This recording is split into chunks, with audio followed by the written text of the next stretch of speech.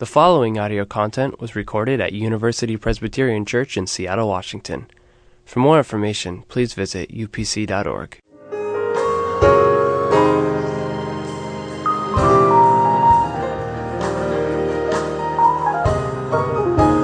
If you're expecting me to sing like Harvey Drake, it ain't gonna happen.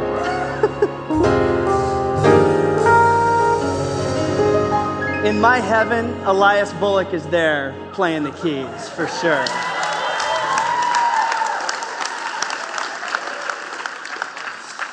We are excited to have the gospel choir here tonight, in part because what we're going to talk about tonight is praise. We're going to talk about what it means to bless God as we understand ourselves to be people blessed by God. As we get started with a new series that we're going to do here at the Inn here in May that'll take us unbelievably to my soul up to the end of the year. So I'm excited about that. Before I get started, a couple things that I want to let you know about. Just really a few things to highlight. First is there's many of you who were on our trip to the Dominican Republic over spring break. Which is, something to be fired up about. We've been doing this trip for 10 years. Our good friend Fraser is here from COTN tonight. Not all of us get the opportunity to go on mission trips, but we still have opportunities to participate in the work that God is doing, in this case, in the Dominican Republic by sponsoring kids and by being involved that way. So I really want to encourage you to take a look at how you might be involved with COTN and supporting a kid that needs your help. Also, just want to highlight the need for guys at Camp Side by Side. If you're around this summer, I really want to put that on your radar. Think about that. I know it's something that will be a great blessing to you as we seek as a community to come alongside families that are in a great moment of need as they're supporting a child that has a very severe illness. So I hope that you will consider joining us that in August to come alongside those families. That's Camp Side by Side. Check those things out after the Inn tonight. All right. Earlier we had a chance to hear Emily share about her experience in the prayer room. I was excited to hear her share about that because I likewise participated in the week of prayer that we had last week. And really, I recognized as part of that experience how often I don't do something like that, where I set aside an hour to pray, and really the first 20 minutes to a half hour are just really spent trying to calm down and not be distracted by the various distractions that there are. I like you, even as a professional Christian. I mean, I get paid to pray, and it's still hard to pray every now and then. So I have great empathy for how difficult it can be for you all to slow down in the chaos of your lives and get some time like Emily talked about. And so to the degree that I struggle with it, I have a feeling that I'm not alone as we've been interviewing people for In Response, our next year's version of student leadership. One of the questions that we've been asking is, what's an area of your faith that you want to grow in or be challenged in next year? And one of the common responses is, I really want to grow in how I pray or how I think about prayer. I get it. It's hard to know how to respond to God. I mean, what do you say to God? If you're anything like me, you can find yourself semi-speechless when you pull up at the drive-thru and, you hear the person say, "Good morning, Ryan. What can I make for you today?" Okay. When all they're offering on the other end is dollar cheeseburgers and I find myself semi-speechless. What do you do when you have been saved from the pit? When your life has been spared, when you have been rescued and redeemed by the God of the universe for free 99. How do you respond to that if you don't know how to respond to getting a cheeseburger? It's hard to know how to respond to God. So as we seek to learn how to do that, here's what we're going to do this month. We're going to do a series on the Psalms that is intended to coach us on what we might say to God. We're simply calling this series Dear God. insinuating that we do have something to say to God in the different attitudes and circumstances that we find ourselves in here in the spring and no doubt throughout the summer and the course of our lives. Thankfully, we have this entire book of the Bible that does guide us. I love that word, coach us on how to appropriately respond to a God who created and redeemed the world. This is what the book of Psalms is all about. You can think about it like this. 150 songs loaded up onto your computer or your phone, whatever you use.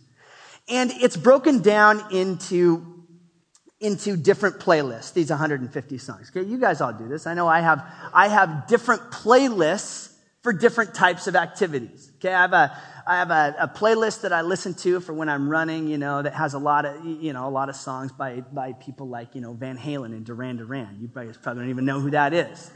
Okay, or a mix that I'll have, a playlist that's really road trip specific. It'll have some U2 and some Coldplay. You guys get what I'm scratching at.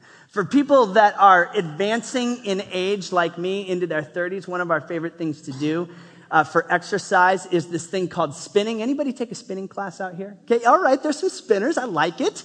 Okay, anyway, spinning class is a class where you're on a stationary bike that's led by an instructor, and the instructor does a heavy lifting on putting together what is hopefully a really good playlist to get you through your workout. Usually, they start off with something that's a little on the slower side, baby, I was born this way. Then gives them the opportunity to say, you might have been born that way, but after this workout, you're going to be totally different. They try to get you fired up.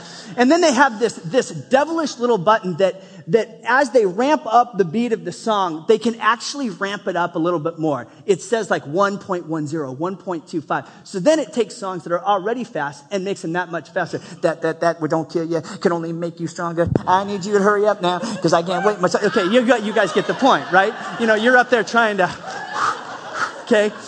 So at the end of this thing, if it's a good playlist, it has guided you in helping you get through that workout and had a better experience doing it.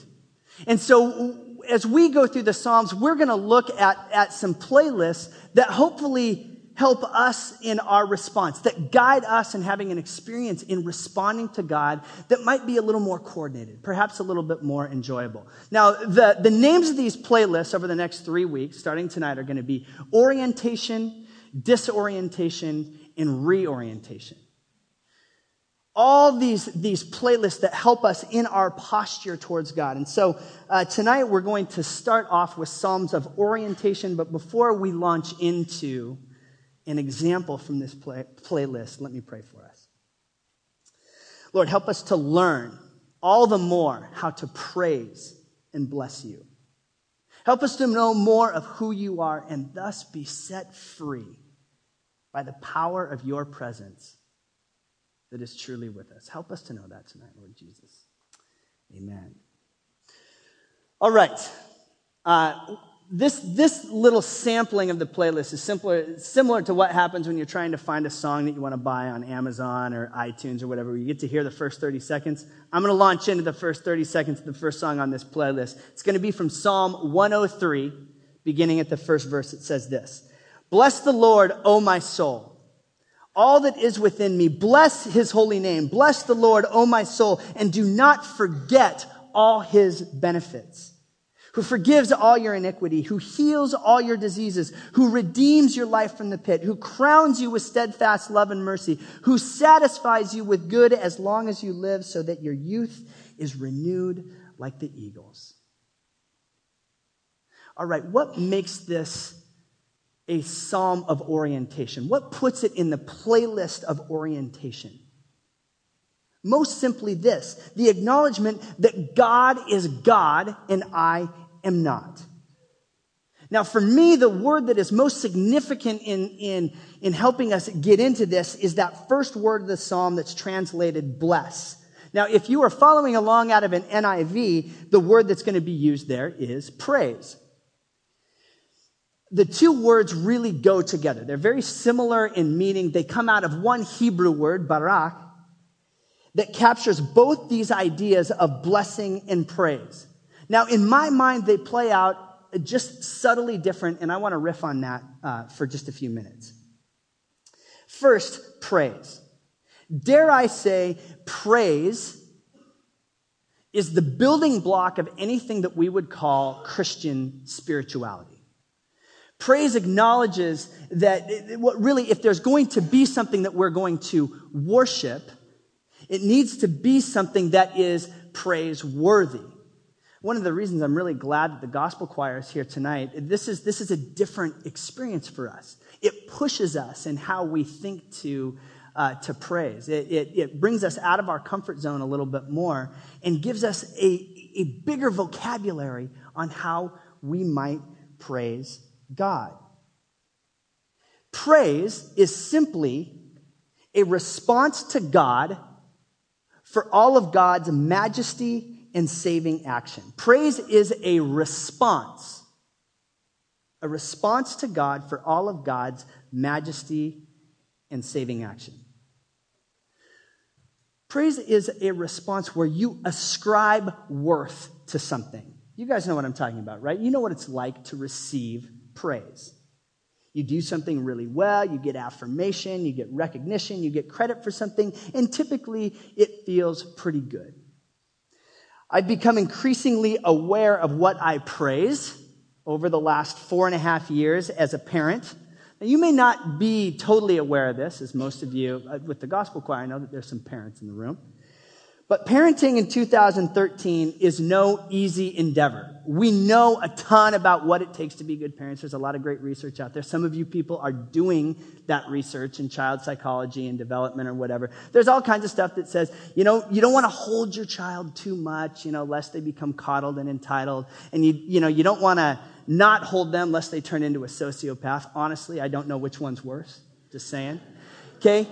There's a bunch of stuff around how you appropriately praise your children. Now, let me give you a little bit of an insight into what I'm talking about in my life. Case in point, I want to show you a bit of a snapshot of my golf-obsessed 4-year-old Carson Church. Okay, this guy, I have a little bit of an idea how it happened, but here he is, lining up his putt. Oh, the agony. And then I don't know if you heard it at the end. He just goes, oh. Okay, for Carson, every single putt is supposed to go in. And if it doesn't, there is huge distress. Now, how did we get to this point? How do we get to this point with a 4-year-old, people? Well, my brother-in-law plays on the PGA Tour. My dad is a big golfer, so there's a lot of natural attention and affirmation in our family around the game of golf. And Carson, as you just saw, has clearly established, he has an established idea of what's a good shot and a bad shot. And as you can tell by his reaction, he was quite dismayed when the ball didn't do what he wanted it to and go in the hole. Now, getting back to my whole thing about praise and affirmation and child psychology and that whole thing. Nobody debates how important it is for children to receive praise and affirmation. But there are warnings about the type of praise that you give. Some of you in this room may know actually more about this than I do because you're studying it. But you're not supposed to, as I understand it, praise children necessarily for the result of something that they accomplish. Rather, you are supposed to praise the effort that the child puts into whatever it is. The idea is that more than you want to affirm in your child that you are only good if you get it right, that you're only ascribing worth to them if they do something good or get it right, the idea is that you want to affirm that you are good because of the effort that you're putting into it, because you've tried. And so, as you can tell with somebody who's already agonizing over bad shots in golf, I'm challenging to figure out how do I affirm Carson? I mean, for crying out loud, I am not the one that is telling him, oh, Carson, that was an awful putt. It was offline and it was short the whole way. Okay? I promise you, I've never done that. I promise you, I've never even said bad shot. Yet he has an idea of what is good and bad. What am I driving at here? For me to just praise my 4-year-old for being a good little golfer, which he is, it's totally true, is to horribly reduce what this little guy is doing. It would be tragic for me to just say, oh, I have a 4-year-old son, and he's a money little golfer. No. It's this opportunity to get to know this little person and see it's not that just that he's a good little golfer. It's that he's got this incredible ability to focus on things that he gets passionate about, and he cares about the things that he's doing. It's not golf that I want to affirm. It's who he is as he discovers what it means to do those things, how I ascribe worth to him. Now, notice how important this is, not only for him to receive praise, but how I think of my son. I don't want to think of him merely as a golfer. I want to think of him as so much more than that. Isn't it similar in how we think about God? Often our praise begins with something along the lines of, God is good. It's a basic confession, and it's totally true. It's a great place for us to start in how we think about God. God is good.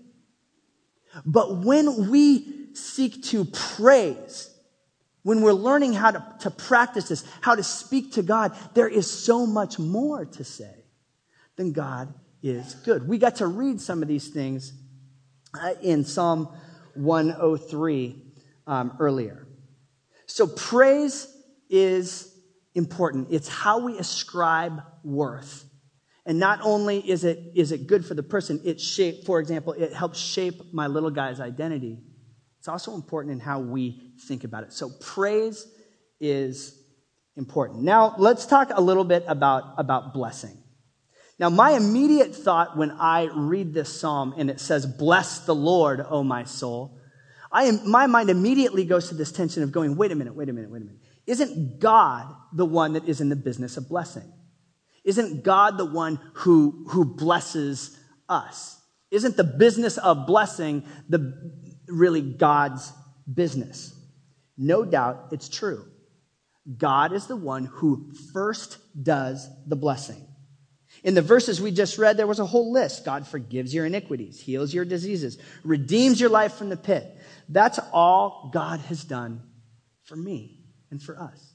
Just redeemed, saved us. So what are we supposed to do? What can I do, seeing as that I can't merely return the favor? I don't know how to heal God's diseases. So what do we do? For me, the primary building block of blessing, okay, and this is the subtle nuance of how it's different than praise, is to pay attention. If praise is to ascribe worth, to bless is to pay attention. What am I talking about here? Perhaps some of you have had somebody pray a prayer of blessing over you, perhaps at a baptism or at a confirmation or something, and they prayed something that was marvelous for you, that just seemed to be the right thing for you. It likely happened because they paid attention. My wife is one of these people who she is a gift giver. That is her love language. And it could be months since we've hung out with somebody. I could have even forgotten who they are, and we'll be on vacation or something in an antique store, and she'll see some trinket and go, "Oh, I just have to get this for Amy." And I'm like, "Who's Amy, and why do you have to get this for them?" Well, she saw something that connected to a picture in her house and a story that, from 8 months ago, and said, "I have to get this." And she blesses people by being a great gift giver. Okay, transparency's sake here. It's awesome to be married to somebody who's a great gift giver, okay? If you're going to find a love language, there's a lot of good ones, but gift giving is probably second right behind physical touch, just saying, okay?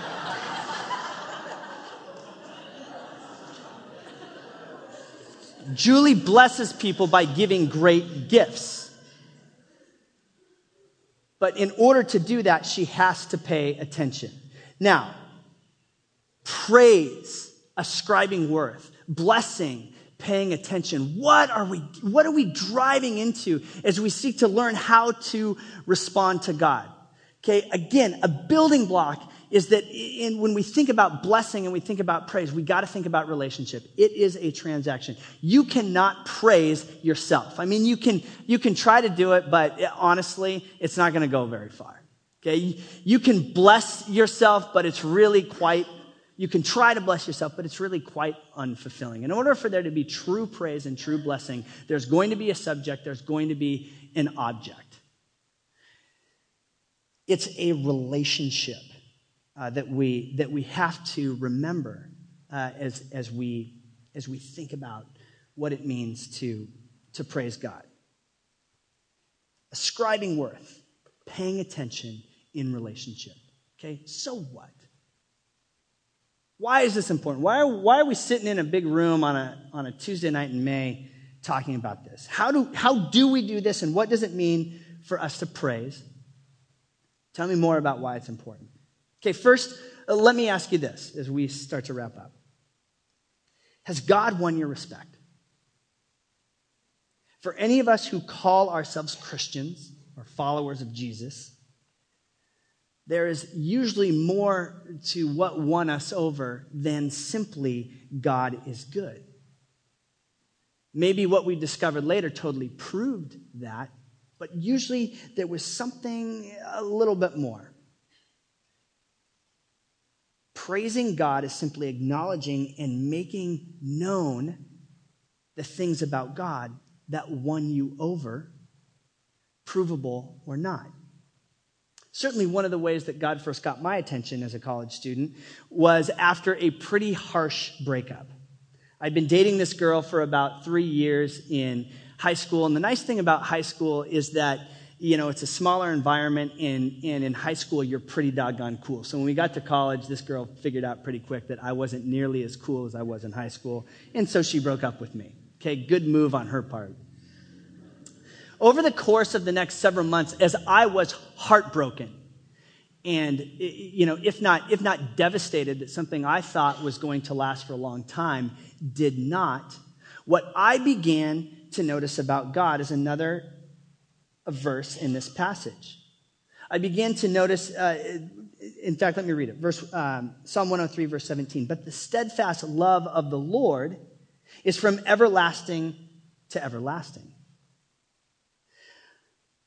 I began to discover that the love of God was far more durable and a lot less fickle than romance. I began to understand that in Jesus, God had demonstrated a love that lasts and does not go away, even when I don't seem to be as cool as I once was. Our psalm celebrates this aspect of God, this everlasting aspect of God. Now, similarly, we can't confine our praise. As I was distraught after this breakup, I can't confine my praise only to when I feel like it. The reality is that often we don't feel like praising God. In my own life, I'm often, if I'm waiting for that that peaceful, easy feeling to come around, and then I'll be ready to praise God, I will be waiting a long time before I do so. Now, that doesn't mean we can't keep it real with God, but you're going to have to come back next week and hear Ryan Andrews share a little bit as we get into the playlist around Psalms of disorientation. So as we get into this idea about what does it mean to praise God and how do we do it, here is the starting point. Simply remember what it is about God that first got your attention or that first won you over. In its simplest form, praise is simply articulating what you like about who God is. Praise is simply articulating what you like about who God is. Notice, you could go back and notice the words of the songs that the gospel choir led us in earlier, and that's exactly what we did. We were just telling God who He is. We were just singing what it is that we like about God that perhaps won us over originally. So the first thing is just praise is simply remembering and articulating what it is you like about God. Second, praise and blessing are important because it helps us get over ourselves. The more positive way to say this is that it helps us think theologically. It helps us think about who God is instead of us thinking about ourselves. Often when I'll meet with somebody who is not feeling great about life, might be struggling a little bit. Heck, I often am the one that finds myself in this boat, one of the questions I will ask or reflect on is, what am I doing for someone else? Who am I thinking of other than myself? Often I find myself in this cycle of thinking when I am acutely aware of particular sins. I can quickly get caught up in how much I suck. Praise is a way to combat getting stuck in what Janie likes to call our crap closet. It reminds us of who God is over and above the narcissistic tendencies that we have to be totally consumed with ourselves. And in part, I think that's the context of Psalm 103. The greatest season that the ancient Israelites had enjoyed is coming to a close, and things are changing as they are seeking to keep a proper perspective on who God is. And this psalm, they practice that simply by naming the things that they like about who God is. Hear these words beginning at verse 8. The Lord is merciful and gracious, slow to anger and abounding in steadfast love. He will not always accuse, nor will he keep his anger forever.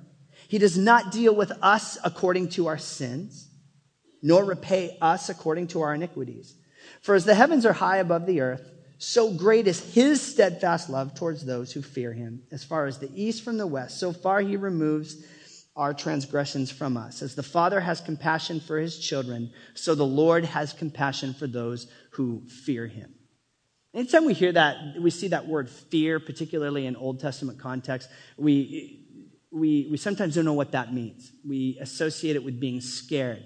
The way to understand that word has a lot more to do with reverence and respect more than it is being terrified or scared. It's reverence and respect. Okay, with what we just read, remember that praise and blessing frames this psalm.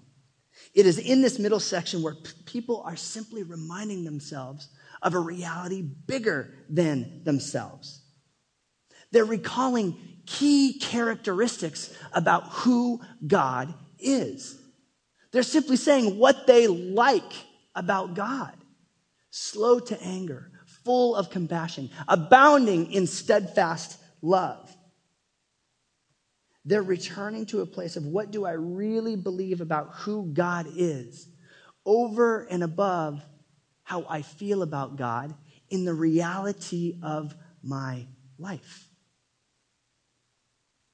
This is good news for us. As we noted earlier, you guys are busy folks. You're trying to get your midterms done. You're involved in a multitude of activities and relationships. We are a busy culture, and as a result can often find ourselves feeling very scatterbrained in how we think about everything, much less how we think about God. A psalm of orientation. What these verses do is in part slow us down to help us focus all these different things that we think about God. And remember, this is the reality. In this case, the psalmist has said, I need to remember that God forgives. It's the way to not get stuck in thinking always about ourselves, to taking the scattered thoughts we have about ourselves in our own life and focusing them on God.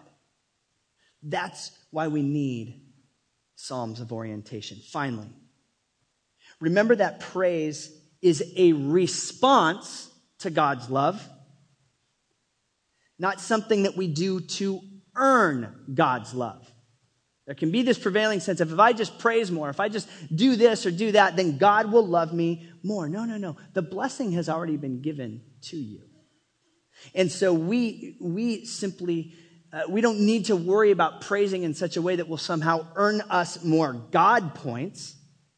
And at the same time, we need to be careful that we don't reduce praise to merely something that we're doing when the lights go down and the music goes up and the band or a gospel choir is there to help us do something. Praise is not merely music. Worship is not merely music. Rather, we do those things so that we might begin to praise with the entirety of our lives.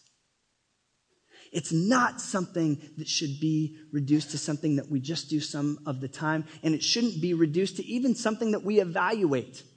Dare I say there's no such thing as good praise or bad praise. There is just praise. And we seek to practice giving God that praise with our whole being. Remember how the psalm started out? Bless the Lord, O my soul. Oh, all that is within me. Praise is what we do with our entire lives.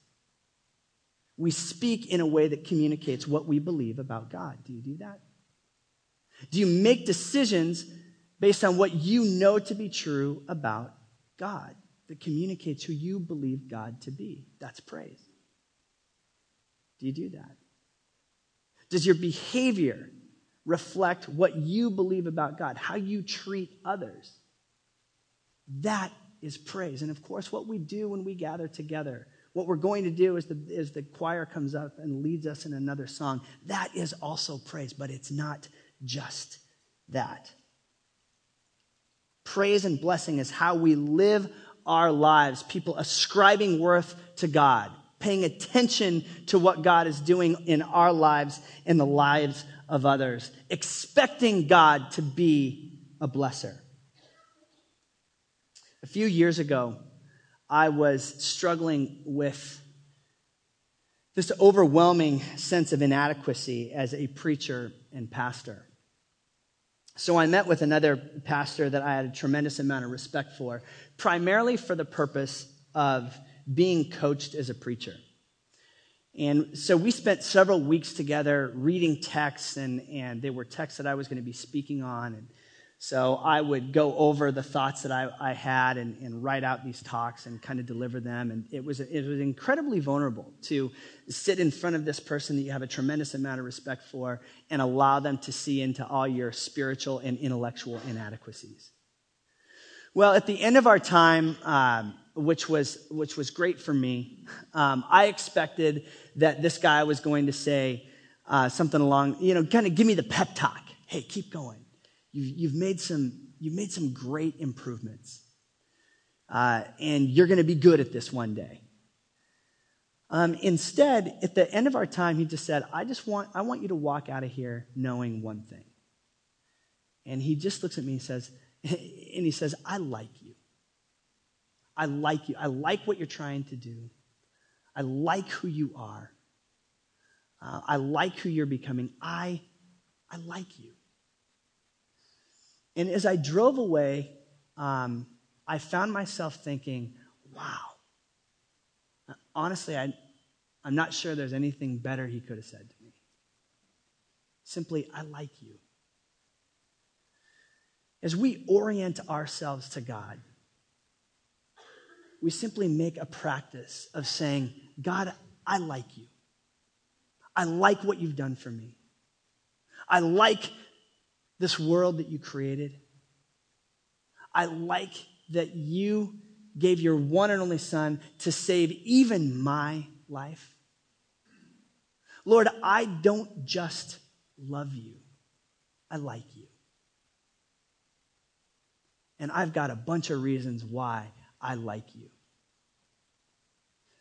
When we orient ourselves to God, we simply remember all there is to like, not just love, about the God that has created us and continues to love us.